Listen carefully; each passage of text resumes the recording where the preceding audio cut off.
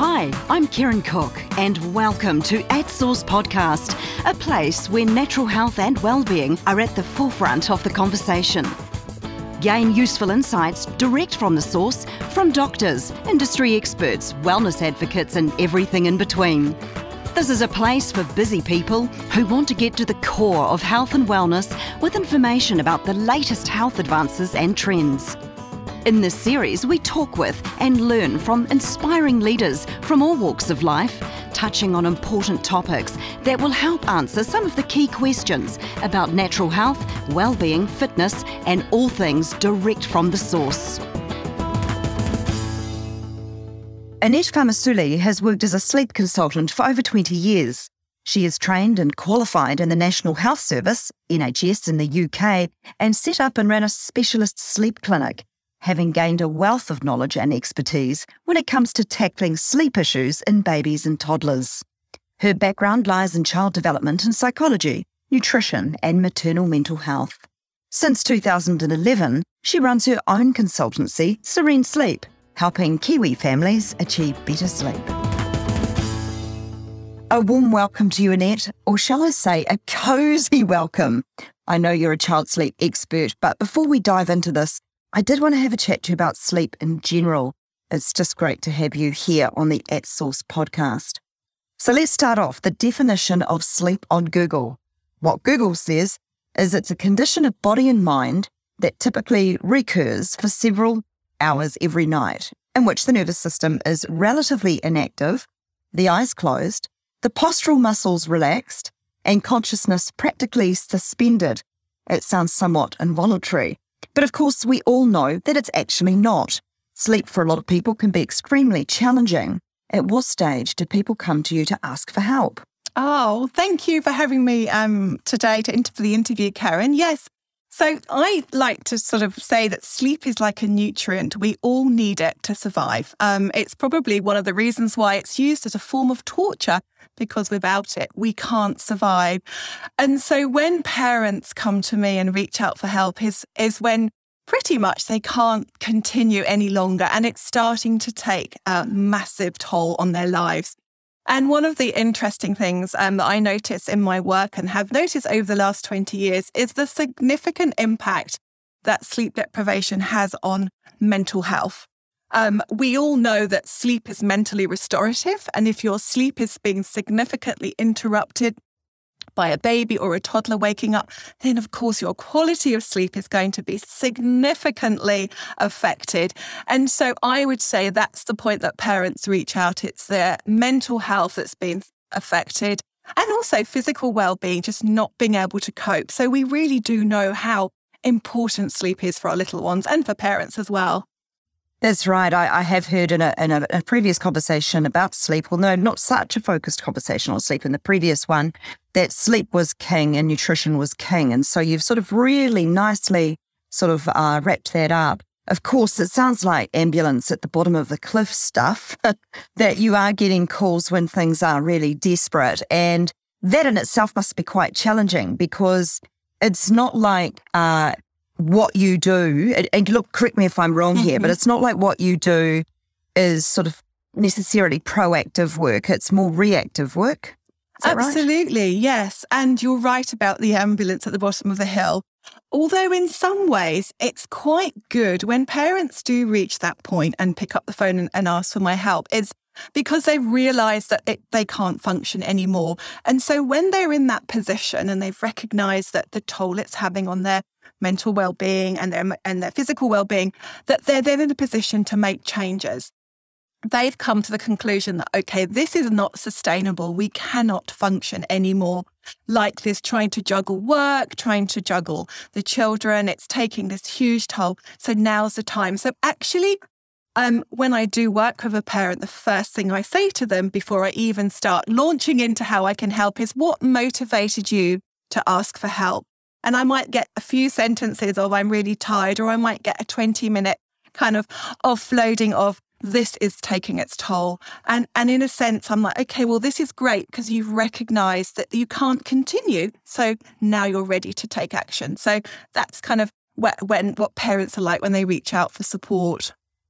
That's right. And so you've got a captive audience. You've got people that are probably more receptive to change because, as you said, they're recognizing it in themselves. They can't find the right solutional balance for the family. And of course, a baby or a toddler that's not sleeping has impact for the whole family. It's not just mum and dad. It's often brothers and sisters too, right? Absolutely. It is literally the whole family. So it's impacting dad at work and mum at work as she's working as well.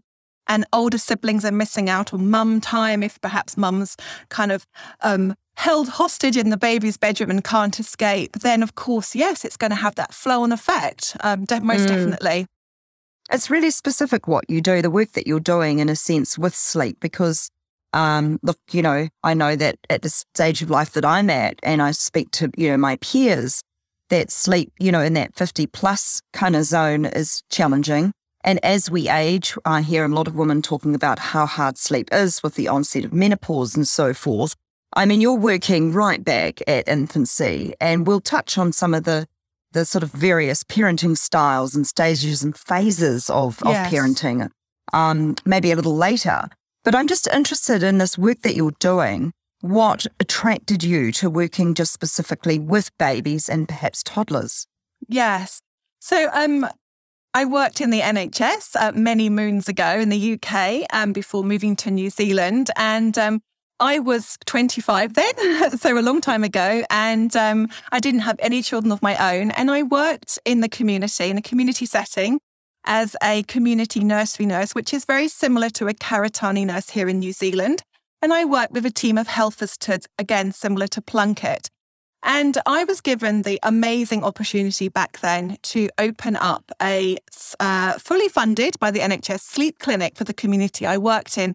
So we identified at the time that there are more and more parents coming forward that were struggling with their little one's sleep. And I think as well at the time, more women were going back to work. And so they were realizing that they had to do something about these sleepless nights. And so, I was given this amazing opportunity, set up a sleep clinic. It was run on a Friday afternoon, done through self-referral or referral from GP or the health visitor. And of course, as you can imagine, a service like that was free to the community. I was inundated with referrals. And I just found it fascinating that by just changing a parent's response, changing routines, changing perceptions about children sleeping, that I could literally change someone's life. And it was so empowering and so rewarding to be in that position, to be able to make a difference. And so, and I did that for 13 years. And then 10 years ago, we made the big life-changing decision to move to New Zealand. My husband is Samoan and he wanted to raise our children in New Zealand. And so we arrived. I had 2 young children at the time. And I thought, what am I going to do with my time once I got them settled into school and my knowledge? And so that's where Serene Sleep was born. I set up my own consulting business and basically provided the same amount of support and the same advice and expertise that I did in the UK, because let's face it, sleep problems are the same worldwide. Nothing's changed. And so that's where my work's come into. So, and I have to say, it probably is one of the most rewarding jobs in the world to walk into a home where parents are on their knees and they're telling me their story. And I'm thinking at the back of my head, I can change this for you. I can make a difference. And sometimes it's simple things that you'll change. It's not necessarily having a complete overhaul. It's just making adjustments that are going to be tangible to the child and also make sense for the family. So I'm so passionate about making a difference and being able to help parents. It's really interesting to hear about your work with NHS, the National Health Service back in the UK. And I do wonder if what you did when you started here was quite brave, because I imagine you would have had a lot more sort of financial resource and collegial support and infrastructure around what you were doing back in the UK than perhaps you had when you first started here in New Zealand. Yes, absolutely. Yes, it was very daunting because there was a lot of competition out there as well. So I was a new, I guess, British lady. Yeah, absolutely. And they're like, well, we're going to trust this woman. Where's she come from? What's her background and what's her knowledge? And so I started off very much word of mouth and pretty much still do. And just continued offering that support to parents and using my knowledge and training, because I worked in such a diverse community in the UK. And of course, you've got, like you say, the buffer of the NHS to provide the necessary training. I was, again, very fortunate. I was able to go to relatively lots of training courses that I was put on. Also sat in on other sleep clinics that were established and got some insight as well. But most of it's come from experience and just working with thousands of families over the years and just really fine-tuning my expertise. Yes. So I'm of the generation where I know what a Karatani nurse brings to the table. Because I had 2 kids and I had Karatani help at home. Yes. So I'm just interested, obviously, and correct me if I'm wrong, but I think this Karatani wave was pretty prevalent in the 70s, 1980s. Would that be right? That sort of era when parental self-help books were first published in the 70s. And if you think about that, it wasn't that long ago. So it must have been quite transformative in the 70s. Just how, like an awakening and a real education around how to deal with some of these challenging issues with infants. So was your experience at the NHS, did it mirror Karatani thinking, or was it different? I would say it was different. So I believe in the New Zealand, the Karatani nurses are more hands-on, going into the homes and kind of not taking over the role of mother, but kind of stepping in and supporting. Whereas mine is more educating parents. So I don't actually do hands-on settling. So my job is to empower the parents to make the changes, because I believe if the parents are making the changes, that the child is more likely to respond. Whereas if I went into a home, took over bedtime, and did some modelling for the parents, well, when I leave, then their children are going to resort back to the old habits. And so it's really important that the parents make those changes, but also then they sense the changes and they feel that sense of achievement. Or we made those changes to bedtime. We changed our perspective on bedtime, and we're feeling that shift. We're feeling those changes, and obviously they're benefiting from the sleep. It's a confidence thing, right? Absolutely. And I did feel pretty like number 2, I guess, in that relationship with sleep and feeding, because as you said, the Karatani nurses come in and they do take over. Yes. I personally didn't mind that because I was sort of at my wit's end, but absolutely, I do hear what you're saying. And of course, sleep issues. I had sleep issues with my first child right up until he was about 8. Right. So he used to come and stand outside, our bedroom door in the wee hours of the morning until he was about 8. So I always joke and say I never got a good night's sleep with my kid. Yes. Number 2 was difficult, likes to be awake at 4 a.m. every morning. But oh, goodness. But the number 1 likes to be, awake every night until he was 8.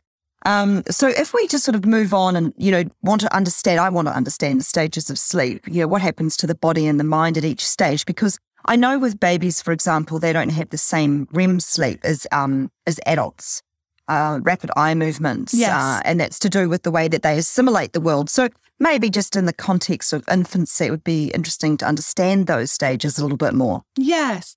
So there are 4 stages of sleep. There's the first stage, which is when we're getting drowsy, sleep pressure's building, our eyelids are dropping, and we're entering sleep. And we normally do that for about 10 or 15 minutes.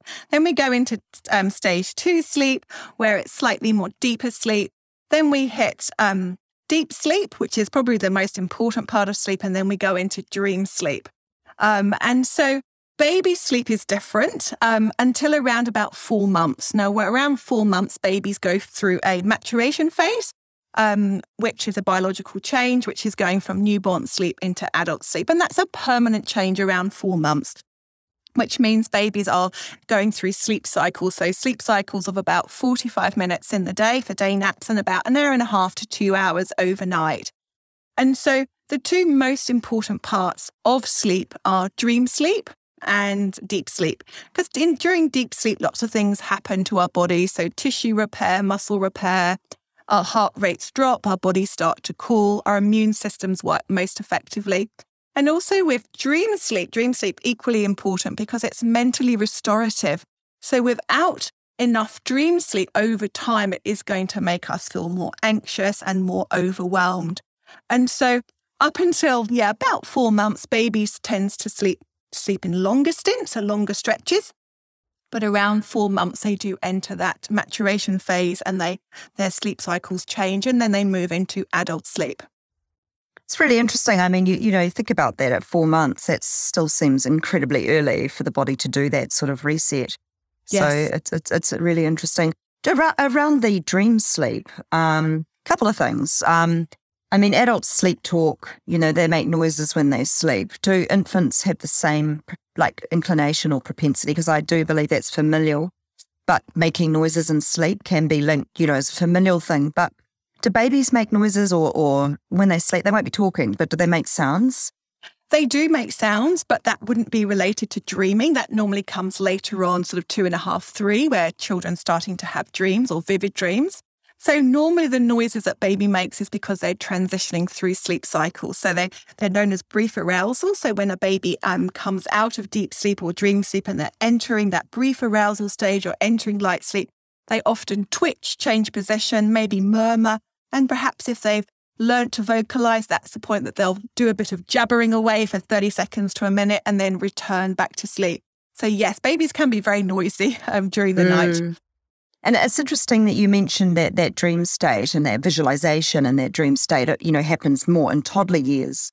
In terms of dreams, if we're on this topic, do you think there's truth in our dreams? I mean, they do say that the subconscious mind is constantly storing information, and sleep is the mind's way of communicating with you. Does having a bad dream, actually mean that there's something bad? I wouldn't say something bad, but certainly if you've got an event coming up, you might see that event sort of being played out through your dreams. And I wouldn't say it's anything to be concerned about, but perhaps if you've been through maybe trauma or something's happened during the day, then you're more likely to see that played out during your night sleep. But often it gets very distorted through dreams. So I wouldn't say it's anything necessary to be kind of looking into in more detail. But of course, if parents are experiencing nightmares for prolonged periods of time, then it may be that something else is going on or lurking behind the scenes. But and we all dream in different, rates. Some of us will have lots and lots of dreams and some of us may not wake up and not remember any dreams. So yes. That's right. And I have spoken to people about this because I do know people that have reoccurring types of dreams. It could be that they're in a car crash or an aeroplane crash or their teeth are falling out. And there seems to be these sort of patterns around dreams for some people. And then I hear other people saying, I just don't dream at all. I never dream at all. Yes. So it's an interesting one. And I'm sure it's just to do with mental, neurological activity and anxiety too. Anxiety would have a huge part to play in all of this. I would say those types of dreams would be more frequent if you're going through a stressful time, changing jobs, things are going on at home, then absolutely I would say that would be quite commonplace. And not to mention a pandemic. The people are probably... indeed. We probably all have the nightmares. Exactly. Alive and well right now. Absolutely. Okay, so let's just sort of understand the discrete differences between baby sleep and how that differs to children and adults. And you have touched, and we've talked about the REM sleep cycle. But there are sort of conditional things that facilitate better sleep for babies to sort of support, I guess, some of the differences between babies, toddlers, and then as they move into teenage years and then into adulthood. Like just the little bit of research I've done, a cooler room, a dark room, things that would help to facilitate a slightly more enduring sleep. Absolutely. And I think, these days we live in a very kind of fast-moving, busy, stimulating world where we've got technology around us, screens, etc. And so we kind of forget that we need to have a little bit of time, a little bit of preparation before we go into sleep. And that's the same for babies and toddlers as well. We need to give them prior warning that sleep is coming and set the scene for sleep. Now, babies and children, as babies as young as 12 weeks, can respond really well to cues and rituals. In fact, babies feel much more secure when their day is predictable. And so my recommendations to parents is to think about what happens prior to sleep. And you want to make sleep predictable to your baby. And so just 5 minutes before you put your baby down or your toddler to sleep, you want to follow the same ritual for sleep. And if you think about us adults, we have rituals for sleep. We probably aren't even aware of it, but we have a shower. We perhaps do a bit of reading before bed, have a hot drink, turn the light off. We follow a ritual. If someone was to whisk you from the living room, you're watching TV and that you're sent to bed straight away, you'll be feeling a bit lost because you'll think, well, I haven't followed my usual rituals. I haven't locked the door and let the cat out and switched the lights off and had a shower. You would feel robbed. And it's the same for babies and toddlers. They need to be given prior warning and they need to be shown that sleep's coming. And I think that's a really important element, and also setting the scene. So like you mentioned, making sure the environment is conducive to sleep. So there's no stimulation, there's no bright night lights in the room. It's nice and dark, it's cool, it's not too hot, and appropriate bedding as well, so the child's not too hot or cold, etc. And then just having those little rituals, whether it's story time, a cuddle, singing a favourite song, having that sort of calm time. Again, doesn't have to be lengthy, but just 5 minutes before sleep time. And it's amazing, after 3 or 4 days of following rituals for sleep, babies start to interpret what's happening.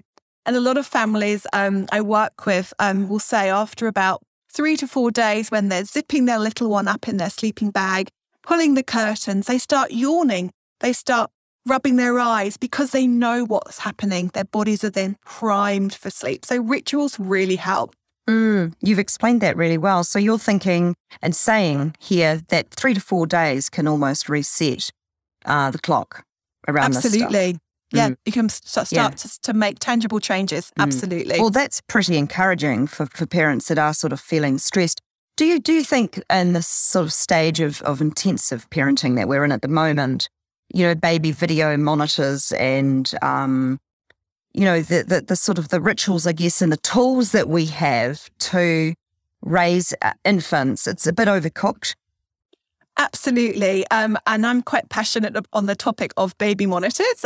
So the problem we are facing right now, or I'm facing right now, is the technology behind video monitors is quite incredible, so advanced that it's actually causing more alarm and unnecessary worry for parents. Because the latest technology now, and obviously I'm seeing these on a daily basis as I go into homes, is they now have motion sensors and sound sensors. And of course, what happens is parents are now being alerted to every time the baby rouses, changes position, or makes a sound. And of course, those types of monitors, it amplifies sounds. And we all know that babies have always woken in the night at those brief arousals that we talked about. Change position, sit up. We do it as adults. We change position. We might check the time. We might pop to the toilet. We might grab a glass of water, etc. And it's okay. And it's okay. It's okay. And it's biologically normal. It's what we've all done. And so it's completely normal. But if you're already sleep deprived and you're a little bit anxious because you're experiencing sleep deprivation and your monitor is saying, oh gosh, baby Johnny's awake, and you're looking and you're then going, well, what do I do? The screen's alerting me to his wakefulness. Do I need to go in? And actually what the baby's doing is just navigating a sleep cycle and changing position and finding his way back to sleep. And if you go in and interrupt that, then that baby is never going to learn how to figure it out by themselves. That's right. I mean, I can imagine, these days, we had sound monitors back in my day, but I can imagine with video monitoring, it must be pinging all the time with sound and movement and, my goodness. Yeah, and I mean, that must breed tons of anxiety in parents, right? Absolutely. And a lot of the latest models can be synced to your phone. Dad can watch it from his office. He can see baby on his device. And so we tend to then just be over-analysing normal sleep arousals. And it's causing more distress. In fact, I was in a home only last week working with a family the monitor was on the coffee table. I'm chatting to mum. I can see her focus is on the screen more than me, and we're chatting away. And she said, hang on a minute. The baby's waking up. I need to go and get him. And I just said, hang on, let's have a look. I can't hear the baby. So she showed me the screen, and baby was stirring, changing position, wasn't distressed, wasn't crying. The baby was just navigating a sleep cycle, waking up, etc. And I said to her, just leave the baby. You don't need to go in. And sure enough, 15 minutes later, after a bit of rolling around, finger sucking, the baby went back to sleep. And I always say to parents now, if you didn't have the screen on, would you have known that that had happened? And often the answer is no. And so I say, you know, you have a maternal compass for a reason, and that is to listen for your baby, and you will hear your baby's cries, and you will know when they're hungry. But relying on a gadget that is so, the technology is so advanced. Finely tuned, to everything. So finely tuned, absolutely, that you're going to not then use your own maternal compass, and you're going to rely on the screen. So yeah, definitely, it's definitely a concern. And it's a very different conversation for mums today, actually. Yes. I mean, it is more challenging. So I did notice that you offer a variety of packages at the clinic, and some of these are sort of like lightning packages with 30-minute consults for sort of tips and problem solving over the phone, and some of them are in the home. And some of them at Zoom, which would be tremendously helpful right now with indeed, with the pandemic that we're this wave of Omicron. But I'm just interested in what you find most effective and what you're seeing trending across the work that you're doing. Are people, feeling light touch about this, or do they really need you in the home to affect change? Yeah, so the most popular package is the home consult. I think parents want to meet with me face to face, and I want to meet with them as well. And often face to face, parents share a lot more. So there's a lot of kind of offloading, talking about, why they've reached out for help. And that's something that I touch on first. But before we dive into the sleep, we look at, okay, so why am I here today? What made you pick up the phone and ask for help, and talk around those emotions, because it's really important for parents to recognize where they're at. And also we can revisit that several weeks down the line and go, okay, well, this is what we talked about when I came to see you. Do you remember you were finding it really hard to cope? You weren't able to get up in the mornings. You were feeling anxious, tearful during the day. Hubby was asleep on the sofa, was affecting his job. But now look where you are. Look how far you've come. And so I often revisit those kind of pain points, so to speak, and say to parents, this is where you were 2 weeks ago or 3 weeks ago, and look how far you've come.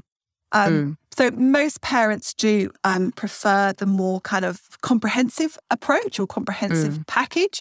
And what parents value the most is a follow-up support, knowing that I'm going to be checking in on a regular basis to see how they're doing, and give them the chance to ask me any questions, to kind of talk about any hurdles that may have cropped up, which of course is normal with any sleep journey. There's going to be some changes. Perhaps the child's learned to stand up or crawl, or teeth have come, or they've got sick. And of course, those are going to slow the progress down. But having that accountability, I guess, me holding their hand through that journey and through those changes, and celebrating the wins. Because often when you're really bogged down and you're really sleep deprived, you can't see the progress as much. Whereas if I'm saying, oh my gosh, that was an incredible change last night. He slept 6 hours rather than waking every 2 hours. That's a massive improvement. And just, I guess recognizing those changes and sharing them with the parents as well. That's right. And it's like you said, it's not a one-stop shot anyway. It is a journey. And so those 30-minute lightning talks over the phone are probably useful once that initial sort of benchmarks, if you say, sleep benchmarks been sorted, and then you can sort of go back in, and there might be a few things that pop up that just need consolidating, right? But you couldn't solve the problem in a 30-minute phone call. No, absolutely. So those are most popular for parents that are perhaps going back to work and they're navigating daycare, and want some tips on how that transition is going to look. Perhaps they're going on holiday. And interestingly, because the borders are opening up, I'm getting a lot of phone calls around long haul flights. So people are already booking flights for April. Interesting. When we can travel. How am I going to travel long haul with my toddler or my baby? How's that going to look? And so that's been a popular request. And just in the last week now, just doing those phone calls. Interesting shift. Absolutely. Yes. Yeah. So with Serene Sleep, you're obviously consulting locally, but you also consult globally. I imagine, like you're getting calls from the UK, say, or absolutely, yes. So a lot of Zoom calls to obviously parents overseas or families elsewhere in New Zealand. So as I said before, sleep problems are the same all over the world. There's no change. So I'm just offering the same advice. Yeah, absolutely. They are universal. This one might be a bit of an obvious question for you, but, it is crazy how sleep deprived people actually are. And you're probably a little more tuned in to sort of seeing that in infants and adults. Probably people aren't as tuned in around that fact, and they don't recognise that half their problems are sort of down to the fact that they're not getting enough hours. Yes. I'm interested in how we can sort of reframe sleep as being absolutely critical for us, and how we can identify if we are sleep deprived. How can we just be more knowing in this arena? Yeah, it's an interesting question. A lot of parents don't realise how sleep deprived they are or were until they get sleep. So a lot of the parents I work with, when we're coming up to the end of their follow-up support period, they'll say, oh my goodness, the change is significant. I don't know how I actually survived because it's been so long that they've been robbed of decent restorative sleep. But I guess from my perspective and what I've seen over the years, the one main thing about sleep deprivation is mental health. The impact is significant for a lot of parents. And it does depend on the parent. I have to say some parents can tolerate sleep deprivation more than others, and others are more sensitive to it. But one of the main things is anxiety and a sense of overwhelm. And that's, I would say, 70% of parents reach out because they've reached that point of overwhelm. And we know that dream sleep in particular is mentally restorative. And so without having enough dream sleep and also deep sleep, it's going to affect our mental health. And we know that adults tend to dream more in the later part of the night, sort of 2, 3 a.m. onwards. And of course, we know that that's when babies are more likely to be waking. And that's because there's a drop in melatonin levels. And so parents are missing out on dream sleep, also missing out on deep restorative sleep where our bodies heal. And so that feeling of overwhelm, anxiety, bursting into tears with the smallest thing. And that's why they're reaching out for help. And so it's mental health. And particularly in these days, the climate we're living in at the moment with the global pandemic, and parents trying to juggle working from home. In fact, another reason why my services, I guess, have been in more demand is you've got both parents trying to work from home. They're wanting to utilize the child's day nap as a time to get on with doing emails, and the evenings, a lot of tag teaming with parents. Now, if you've got a child, that baby or toddler, that isn't napping particularly well in the day, or mum's having to be in the bedroom for the whole time the child's asleep, or the evenings that the parents settling for prolonged periods of time, there's no time for them to do any work. And so parents are saying, I need that time. I need to have my evening so I can work.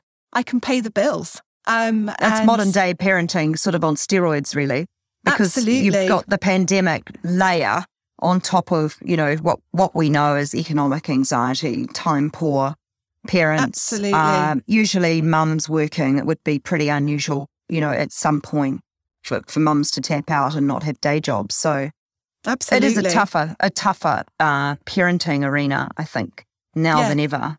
Absolutely. Yeah. And gone are the days of 9 to 5 working. And I guess in some ways it's great that the parents have that flexibility that they can work in the evenings or, during lunchtime when the baby's napping. But if you're not having sleep, the pressure is incredible. It's really tough. And, cost of living is going up. It's a luxury to have one parent working these days. Both parents are working. or have to work to It pay the is. mortgage. Yeah. Yeah, that's right. Just Absolutely. back on this interesting point that you made just in our previous conversation about hours of sleep and how some people have more sensitivity. I think that was the word you used, to lack of sleep. Some people are fine on 5. Some people need 8. What's all that about? What do you think? It's a good question. So I think that will be down to how much restorative sleep they're having. So if you're having 5 hours of deep, consolidated, uninterrupted sleep, and that's the key, the uninterrupted sleep, then you probably could survive. And you might be one of those people, if you're a 5 or 6 hour night sleep a night, you probably hit the pillow, go to sleep, stay asleep, and wake up fully refreshed.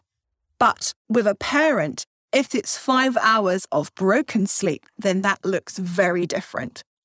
Because what's happening is if they're being woken up every 90 minutes, as an example, or maybe every 45 minutes in some cases, then they're not going to be able to have deep sleep or dream sleep. And so the difference between a 5 hour broken night sleep and a 5 hour consolidated sleep is very different. And there are some people that can just put their head on the pillow, they're out straight away. Out cold, yeah. Out cold, nothing wakes them, and then they wake up fully refreshed. I hate that. I'm so jealous of people like that. Absolutely. I'm one of those people that struggles to go to sleep, and then when I am asleep, I'm fine. But that just immediate switch off, I'm just so jealous around that. Dr. Google. So Google must be an interesting tool for you to navigate because, it sort of can make somebody feel like they're an expert on everything. And I think too, we probably have, less guilt before the internet. And the internet does sort of introduce a raft of complexities. Are you finding that the internet in general provides some really conflictual advice and it's difficult to undo some of that? Yes, absolutely. So I do get parents come to me, and if I'm giving out any specific advice, whether it's on the length of a day nap or whether it's a sleep environment. For example, some people will say, well, why are you suggesting that we close the curtains and have the room dark during the day? I've just read on the internet that that's not the case. And so that absolutely does happen. So I have to sort of say to parents, well, look, this is my experience. This is what I have found works to be really well. And let's try and optimize your child's sleep potential by, following this checklist. If you find in a month or two time that you'd rather not shut the curtains, then that's fine. But let's start off by really ticking every box and optimizing your child's sleep potential and setting them up for sleep. So yeah, there often is conflict. But I always come back to what motivated you to ask for help? Why are you making this step? What is it that you want to change? And then getting them to sort of trust in my advice. I'm going to hold your hand through this journey. Trust in the advice that I'm giving you and trust that it will work. And try not to be conflicted with what else is out there in the way of information. It's a very difficult sphere because I do distinctly remember, most of my sort of early infancy years have gone into a blur, thank God. But I do sort of remember having particular issues around sleep and nutrition, just feeding in general. And I had a couple of what were sort of deemed to be experts in at the time. And I had sort of reached an end point with the first the consult and then had a second consult. And there'll be listeners nodding to this and saying they've sort of tested and tried more than one too because one didn't stick. And I do think for parents, that trust factor and just finding the right person at the right time when you're at the right level of receptivity has to be sort of co-factored as well. Because I don't know that there is one road, right, that leads to Rome. We know that there's varying thoughts around how to settle babies, whether it's back patting or dummies or baby on the side or white noise. And so that must be challenging for you as a consultant because there isn't one way, is there? What might work for one family and one baby surely couldn't be applied to all. No, it's definitely not one sort of rule fits all. But the one thing I would say is if you're wanting to change your baby or your child's sleeping habits, consistency is the absolute key. Now, whether that's you're choosing to co-sleep, you're choosing to rock your baby to sleep, and you're wanting to move away from that, if you're changing your baby's perception of sleep and you're reducing your physical contact whatever changes you make, you need to be consistent. Now, the vast majority of parents I work with, that's what I'm up against, is that they haven't been consistent for whatever reason, life's pressure, life pressures, etc. But moving forward, that's the one element that I will stick to, and it's the consistency. And babies respond really well to consistency and predictability. It's how they learn. So yes, that would be my kind of advice. So you can choose different routes to go down with changing, yes, but it's that consistent, predictable, reassuring approach that is absolute key. Yeah, I mean, I think that's a great answer. I mean, for me, that sort of really resonates, that whatever it is that you apply yourself to, just roll it out and make it a routine. So adults are needing that same routine conditioning. For example, if they wanted to improve their sleep, do adults need that same sort of stickability and consistency around preparation for sleep?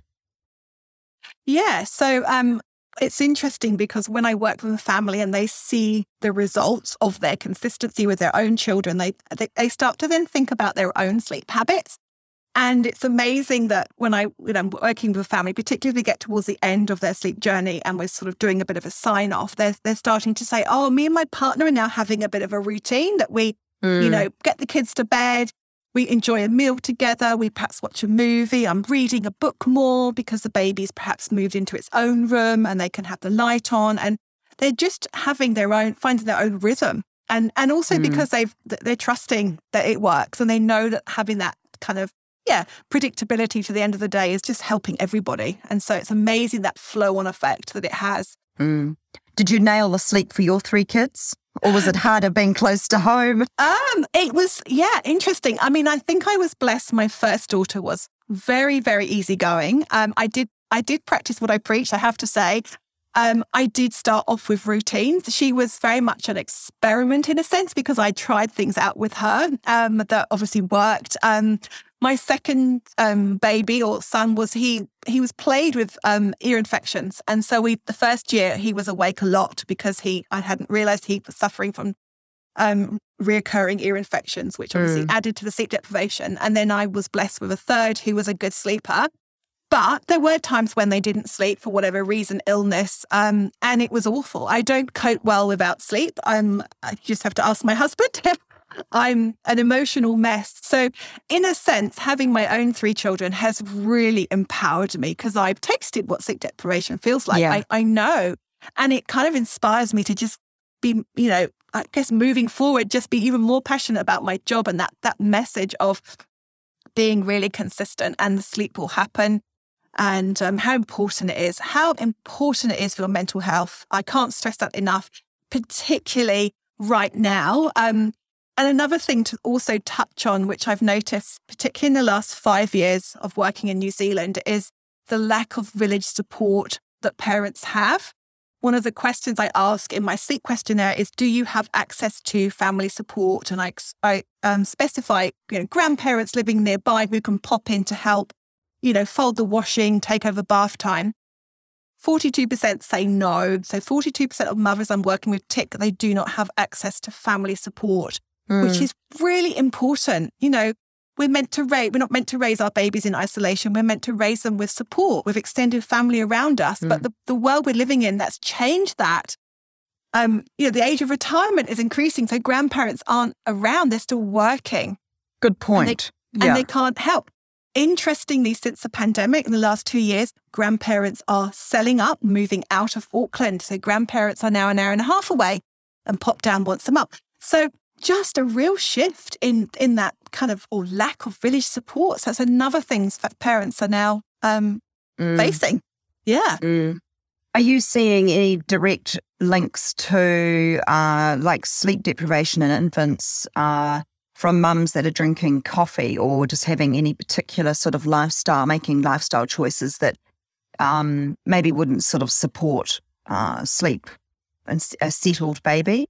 I think, that would sort of go with or tie in with breastfeeding mothers, but I would say most are choosing not to, drink too much coffee or caffeine drinks just because they're so anxious about their sleep anyway, or the baby's sleep, that they'll do everything possible. But interestingly, a lot of parents that I work with that are sleep deprived are telling me that they're making the wrong choices when it comes to food. They're going for the sugary drinks, they're going for the chocolate, the packet of crisps, because they're so tired. Like, I just want something comforting to eat. Pick me up. They need that. They're wanting. So instead of looking for foods, so sort of salty foods, things that we crave when we are feeling depleted, as opposed to finding it maybe a natural solution to sustained all day energy.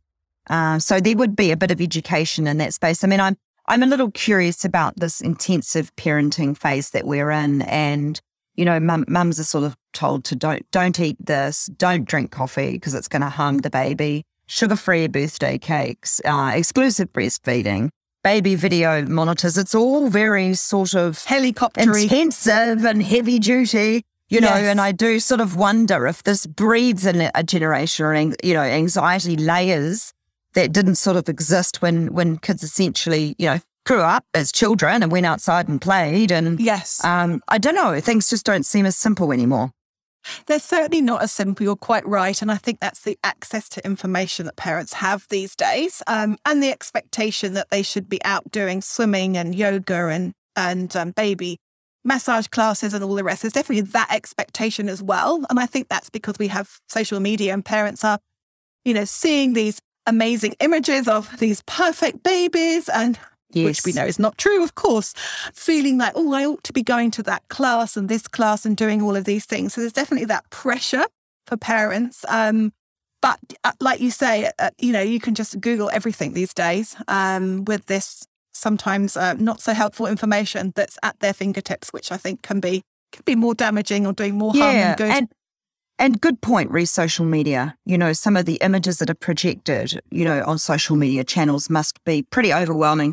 I'd say particularly for younger mums who haven't sort of got the filter on in the same way as maybe, older mums.